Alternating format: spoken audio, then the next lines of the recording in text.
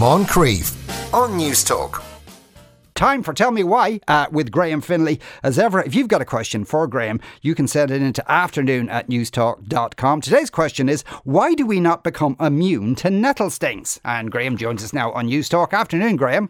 Afternoon. I suppose the first question is, how and why does a nettle sting you anyway? Yeah, well, nettles, like so many plants, develop this system to avoid being eaten, basically. So they especially don't want cows and other ruminants to eat them, and it does a pretty good job. Basically, cows and sheep and so forth don't eat nettles, which is why you see so many nettles around. In fact, you'll all have noticed you particularly see them in places where human beings used to live. So, in abandoned farmhouses and stuff like that. And that's because the soil is full of human and animal waste, which is good for nettles. Nettles grow there, as does dockleaf, right, although they're not related. But anyway, so that's why they do it, and how they do it is quite terrifying if you look at it up close. So their stems and the undersides of their leaves and the edges of their serrated leaves have lots and lots of little points on them, hairs, but they're like scary hairs. So, which if you touch them, the tip breaks off and then they become needles, like hypodermic needles, and inject you with a mix of a lot of chemicals, not all of which we've been able to identify or have bothered to identify, but the main ones are an acid, foric acid, and histamine and serotonin. And you might think, great, serotonin, I could use some more of that. Right, because it's the quote-unquote happy chemical, the natural opioids, things like, not a natural opioid, anyway, the happy chemical, one which, is related, the lack of which is related to depression. But the bad news is, in this case, serotonin doesn't pass through the sort of blood-brain barrier, but just makes us feel pain. Right.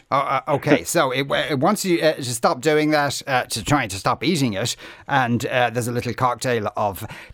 Do those things involved in that sting? Do they affect all animals, or maybe mammals, or are there any animals that it just doesn't knock a feather out of them?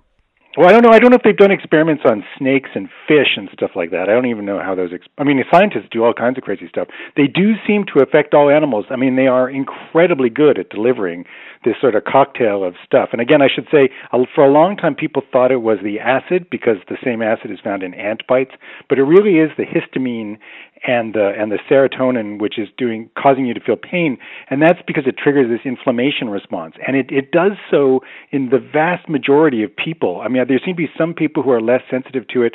There are some people, unfortunately, who are more sensitive to it and have a really much stronger allergic reaction, where the actual pain is longer, and also the other effects are quite long.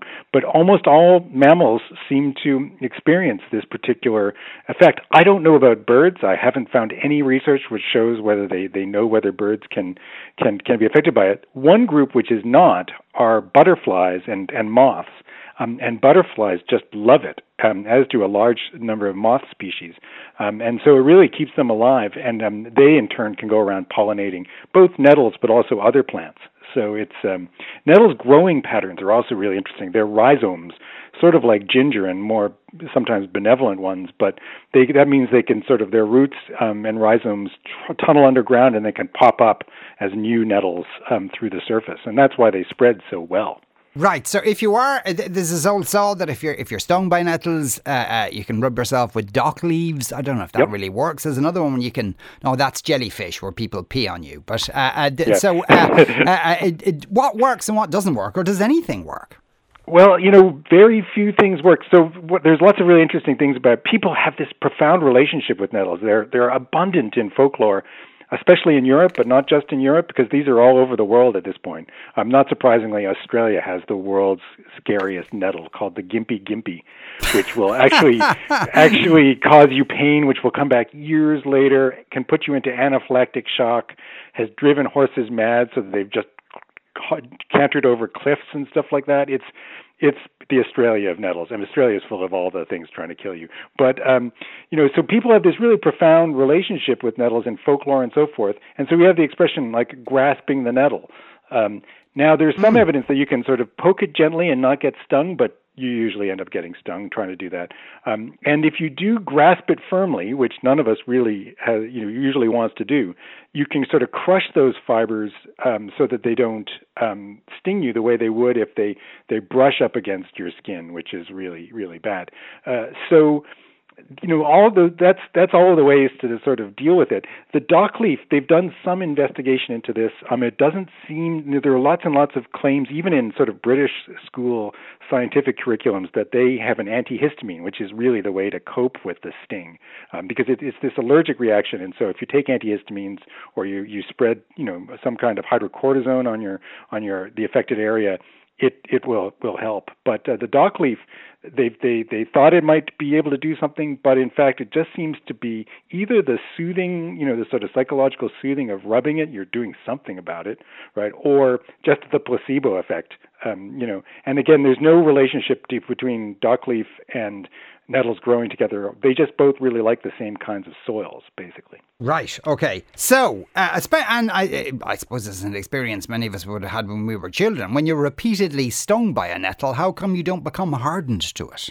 Yeah, well, that's a great question because now, there's lots of things you don't become immune to no matter how much we do things to you. Like if I hit you with a bat, you're not going to become immune to that. Sure. And the same thing seems to be true of nettles, right? They trigger a function of your innate immune system, which is sort of the body's general response to some kind of harm, which sends blood to the area to try and fix the cells and get rid of the bad cells, the necrotic cells, the ones which have been really damaged. That's why it gets hot. Right, and so forth. It expands the fluid.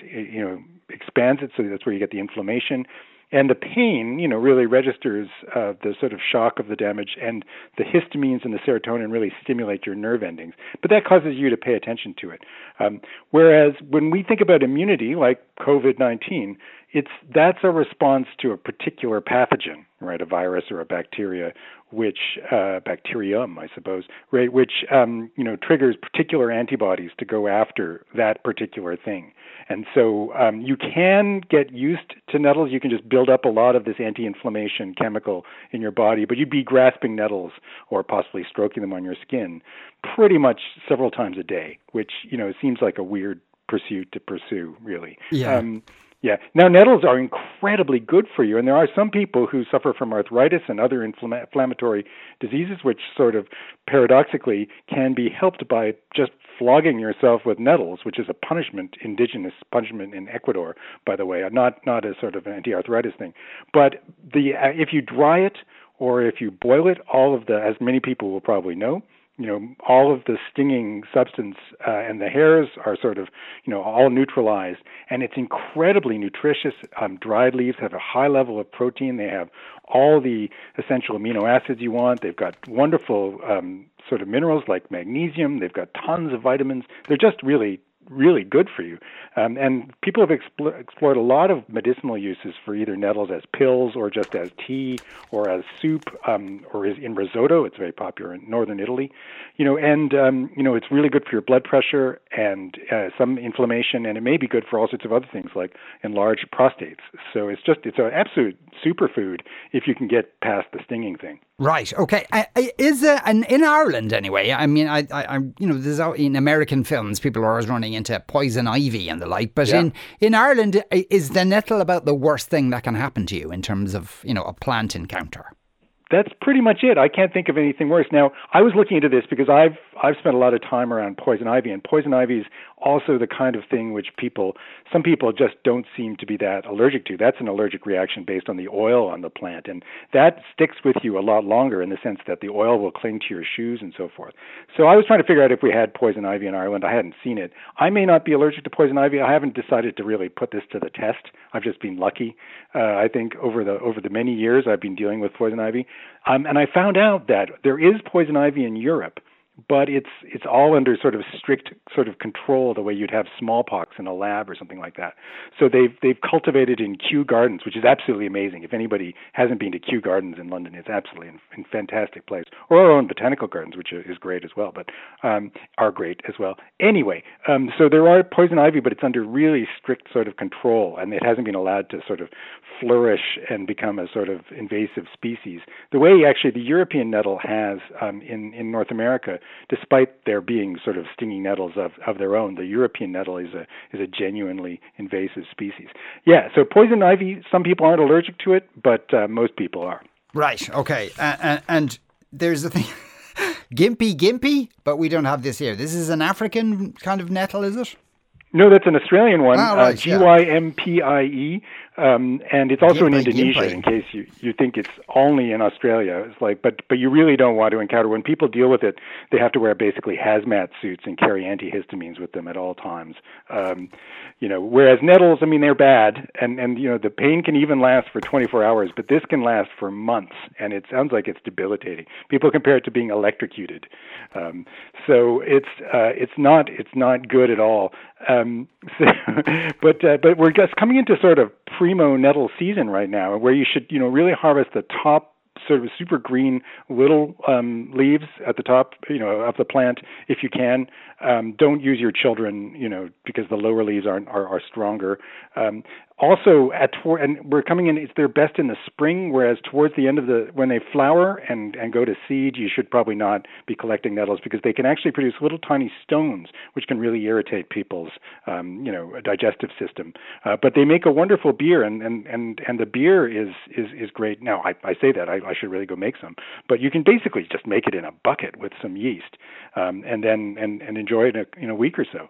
So it's, and this is something which was traditional to Ireland. I found out that Jane Grigson's vegetable book has a bunch of recipes for nettles, but they're all from Ireland. And so clearly we at some point harvested nettles and ate them the way that people still do in Italy especially, and in all over the world. I mean, people all over Europe eat nettles with abandon in France and Italy and so forth, including a story about St. Columba, who decided to sort of subsist only on nettle soup when he saw a woman who'd been deprived of her cow for a time, doing so, and thinking that if she could live with this, he should probably mortify himself still further. Right. So there you go. We've got a great tradition of nettle eating, but I'm not sure how much is going on right now. Yeah, lots of, and we can assume we've read out all the texts and people saying thanks for grasping this nettle, Graham. Graham, thanks a million for talking to us today. Graham Finlay there.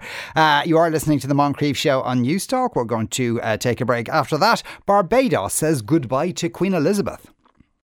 Moncrief on Newstalk.